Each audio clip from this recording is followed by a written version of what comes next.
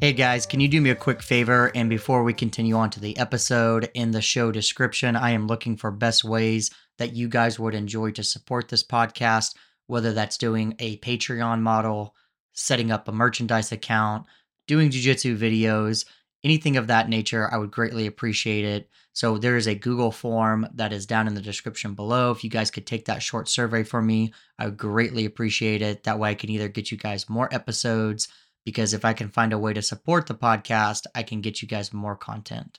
So anyway, thank you for that, and we'll get on to the episode. What is going on, everybody? Welcome into another episode of the Jiu-Jitsu Secrets podcast. My name is Chasen Hill. Hopefully you guys all had a good weekend. Pretty crazy week in jiu-jitsu this week, man. I haven't seen a story this big in jiu-jitsu since, I don't know, probably since someone competing or someone doing something. It's pretty interesting that the jiu-jitsu community is pretty split on the topic of, when a person gets kind of some kind of a settlement, or, it intertwines into the jiu-jitsu circle. It was interesting. I had some people that had positives to my YouTube video or the podcast that I put out. Obviously, a lot of that information was released before some more context has come out. It's been the weekend, so a lot more information has come out about it. I'm still kind of waiting to see if anything else magically appears, because it seems like almost every day something else came out. Some other person had some kind of a rebuttal. So I'm wanting to see what else comes out with that. So if you guys don't know what I'm talking about, there was a guy that was injured and he got $46 million in a settlement from his injury in jiu-jitsu. He actually ended up going paralyzed for about 4 months before he had some treatment and surgery. So check out all that information, and just, there could be more on that to come. So I'll probably doing a follow-up. But anyway, with today's podcast, I want to jump into the topic. Today's actually a listener's question. And so a lot of times people actually can't believe that I respond to their questions. And so I absolutely do. So if you guys have any questions, I will try to make a whole podcast around it, because, like I said, this stuff is for you guys, not for me. And so today's question was coming from a person that emailed me, and they were asking about that they had been training in jiu-jitsu. Then they got up to, I think, a 3-stripe blue belt, and they ended up joining the military and then taking some time off. And so now that they're out of the military, they want to start training back jiu-jitsu. And they were asking, is it appropriate for them to keep their belt, because they don't really feel like they're that belt anymore? Like I said, they're a 3-stripe blue belt. And this kind of goes into that whole imposter syndrome, but it's a little bit different of a topic, because it's more about someone who had achieved a rank.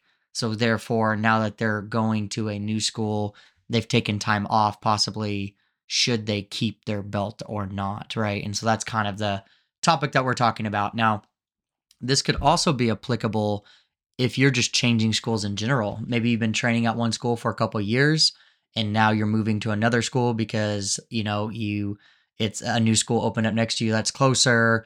Maybe some things have happened at your previous school and you want to move on for whatever reason. That doesn't really matter. Basically, we're going to be talking about, if you're switching schools, should you keep your belt, and what are my kind of thoughts or suggestions or ideas that could go off that. So first thing is that in jiu-jitsu, everything is very different per school, per instructor, per everything. So there's not a cookie cutter formula in this kind of discussion, I think, which a lot of times frustrates students, because they might hear one thing from a YouTube video or from somebody that I talk to, and then completely different reality happens. And I don't know what to tell you guys. It's just vastly different.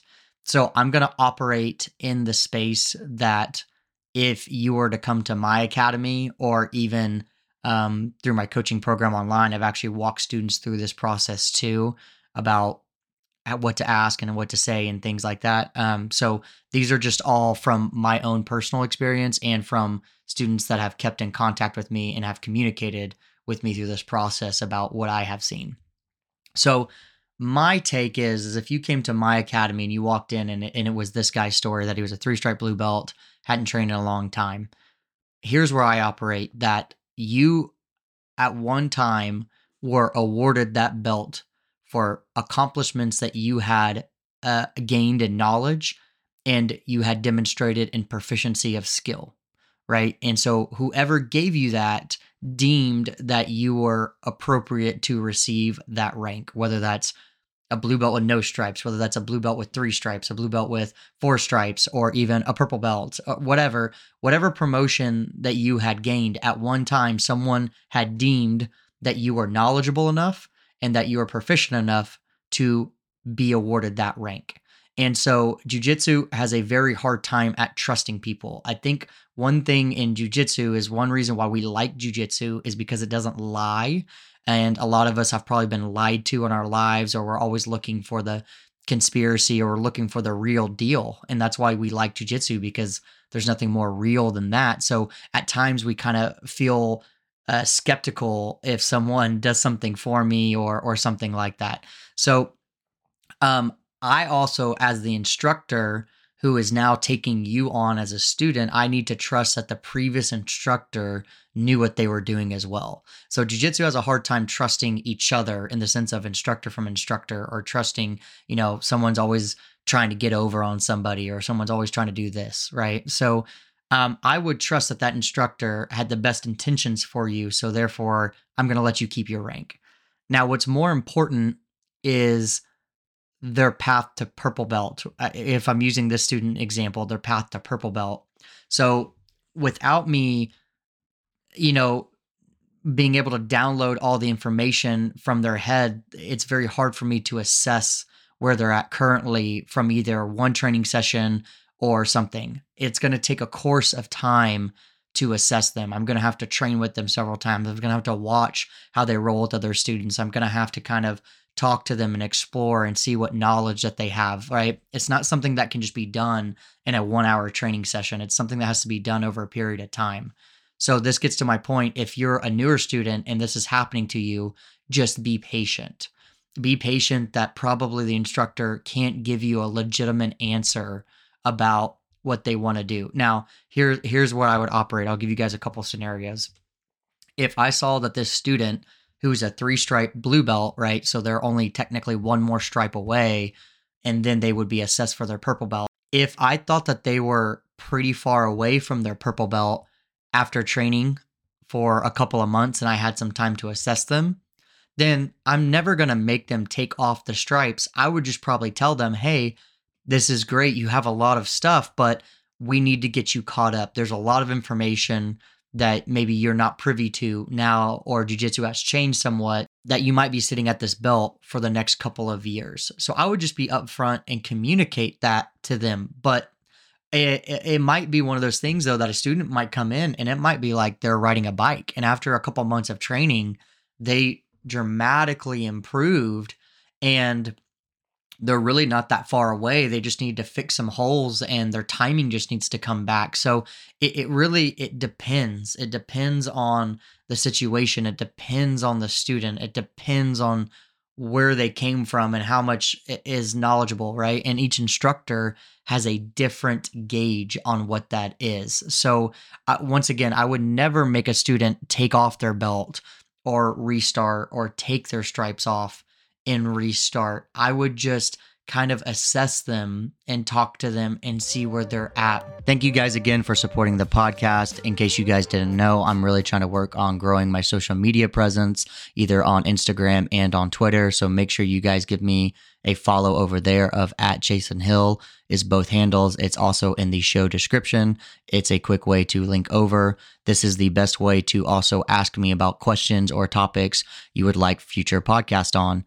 Also, if you haven't already, make sure you check out the YouTube channel. It has a lot of these topics just in video format. It's just another medium for you guys to check it out. And so that is a good way to also get some jiu-jitsu help.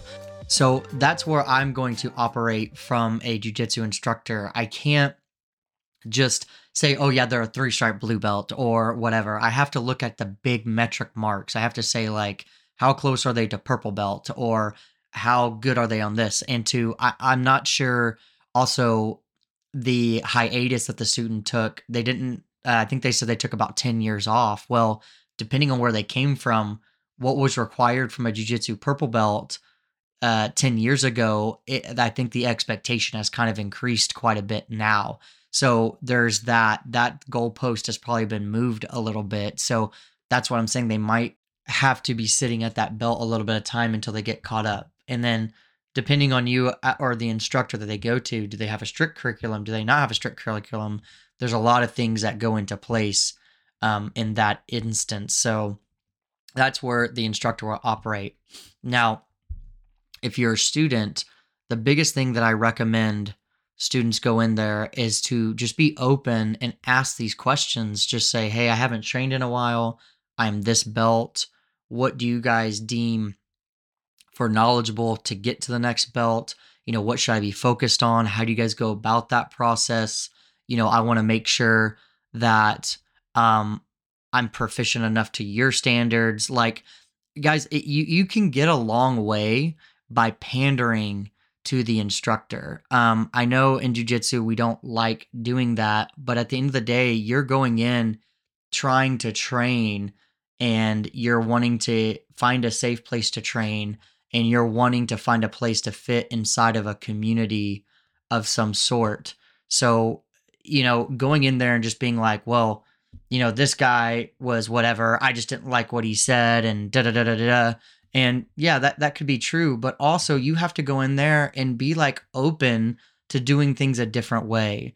You have to be open that not every place is going to be like the original school that you trained at. And you're going to have to be open to potentially doing things a different way. And so if you can be like open and kind of pander to the instructor and say, hey, I just want to fit in, I want to try to adhere to your standards, then you're probably going to get a lot further than just going in and being like stone cold and then like bragging about what your former instructor used to do and how good you used to be and how good all of this is. Like, honestly, no one cares. You're just trying to like sell yourself to the instructor. I have a lot more respect for people that come in that are trying to fit in with my school and what my school's doing versus me trying to change my entire school to fit you. I think that's a very big thing that I've noticed when I've seen students move from other schools and they come in. And often I know it's tough because, you've been awarded a belt from somewhere else. And so, it's probably the only style of jiu-jitsu that you've ever done. But a lot of times students have not been, they don't like the way that we do it, which is totally fine. You have that preference, but it's not because they don't enjoy that we have structure or that we don't enjoy of the environment. It's like because maybe moves are taught differently or the vibe is like not killer or something. They're trying to make like their jujitsu fit into the environment and ecosphere that we've already created, and they're resistant to change. Versus like if you like the instructor and you like all the other stuff, your jujitsu might have to change. So that's kind of the biggest idea that I would give you guys. Now, if you can find a school that accepts your style of jiu-jitsu and follows in and you like that better and that's better for you, fantastic. I go to that place or whatever. But it's interesting. I've had people who have not chosen to train at the school that I train at because it was like I wasn't willing to make an exception for them. Right? I've had brown belts move into town or purple belts that move into town. And yeah, they're a skilled individual, and most schools, would beg for a brown belt or a purple belt to come train at their school because the more upper belts that you have, usually a little bit better of the training environment it is. But honestly, if you're a brown belt that can't buy into like what we're doing and you don't see it and you're not supportive and encouragement and you're just talking shit about how everything is done, or you're just kind of being that negative Nancy or something like that, then I don't want you. I'd rather have a bunch of school of white belts that are positive and that are trying to help each other and everyone's on the same path versus like everyone just trying to compete against each other and one another. That just, to me, it's exhausting. I've been in a school like that and it took us a long time to get rid of a lot of those people. And it's absolutely exhausting from a business owner to deal with that because you're trying to keep like cliques inside of one jiu-jitsu inside of an own academy from fighting with one another. And it's just, it's terrible. But most schools, that's just how it is, and whatever. So not saying my school's perfect. I'm not saying everything like that, but just in my perspective, because I'm a gatekeeper at my school, I will just kind of set those standards up front. And then if the person wants to buy in, great. If they don't want to buy in, there's 5 more schools that are like few miles away that you guys can go pick at. I don't need to pander to every single person that walks through the door, because guess what? Another person is just going to walk in, and I can take their money. So it's just, you kind of have to have that mindset when you're running a business, especially if you're trying to create a safe, helpful environment. You got to adhere to your standards versus just taking everyone that walks in, to an extent. So anyway, that is my kind of 2 cents about if you're changing schools, if you should keep your belt. Like I said, I would never take away somebody's belt or anything like that, or even take away their stripes. I would assess them over time. And what would be the biggest difference would be, man, this guy might have to sit for a while at this belt, or they might be actually pleasantly surprised and might be more ready. I've had it on both sides. I've actually had it to where a student was like kind of held back because they were never really consistent, but they had trained a lot at a lot of other places. So it was interesting. They were like actually much better than what their belt kind of represented. Or I've had students who have been the other way, that they took so much time off that they needed to be caught up on a lot of things, and they had to sit at a belt for even a couple years before they were even eligible for promotion. So it just kind of depends on everyone's scenario. There's not a one size fits all. But like I said, if I was going to give you advice of a individual, be open to maybe changing things a little bit. Be open that you're going to have to sit at something for a while. Be open that you can have those conversations with the instructor. Ask questions. Be curious. Try to figure out if their vibe is going to vibe with you, and if you can make the willing changes that you need to be able to make it to that next belt. So anyway, that's my tangent for this podcast. If you guys ever have any questions or content, like I said, shoot me an email. I think it's in the description down below. You guys can also DM me on any social media. So anyway, there it is. That's today's podcast. Take it easy, and I'll see you guys next time. If you guys are really enjoying this podcast, I'd greatly appreciate it if you left me some reviews, maybe some 5 stars, whether you're listening to this on Audible, Spotify, Apple Podcasts. Make sure you guys leave this 5 stars, leave some nice words. Also share it with a friend. I don't charge anything for these podcasts, and my goal is just to grow it and help the jiu-jitsu community. So thank you guys for supporting, and I'll see you guys later.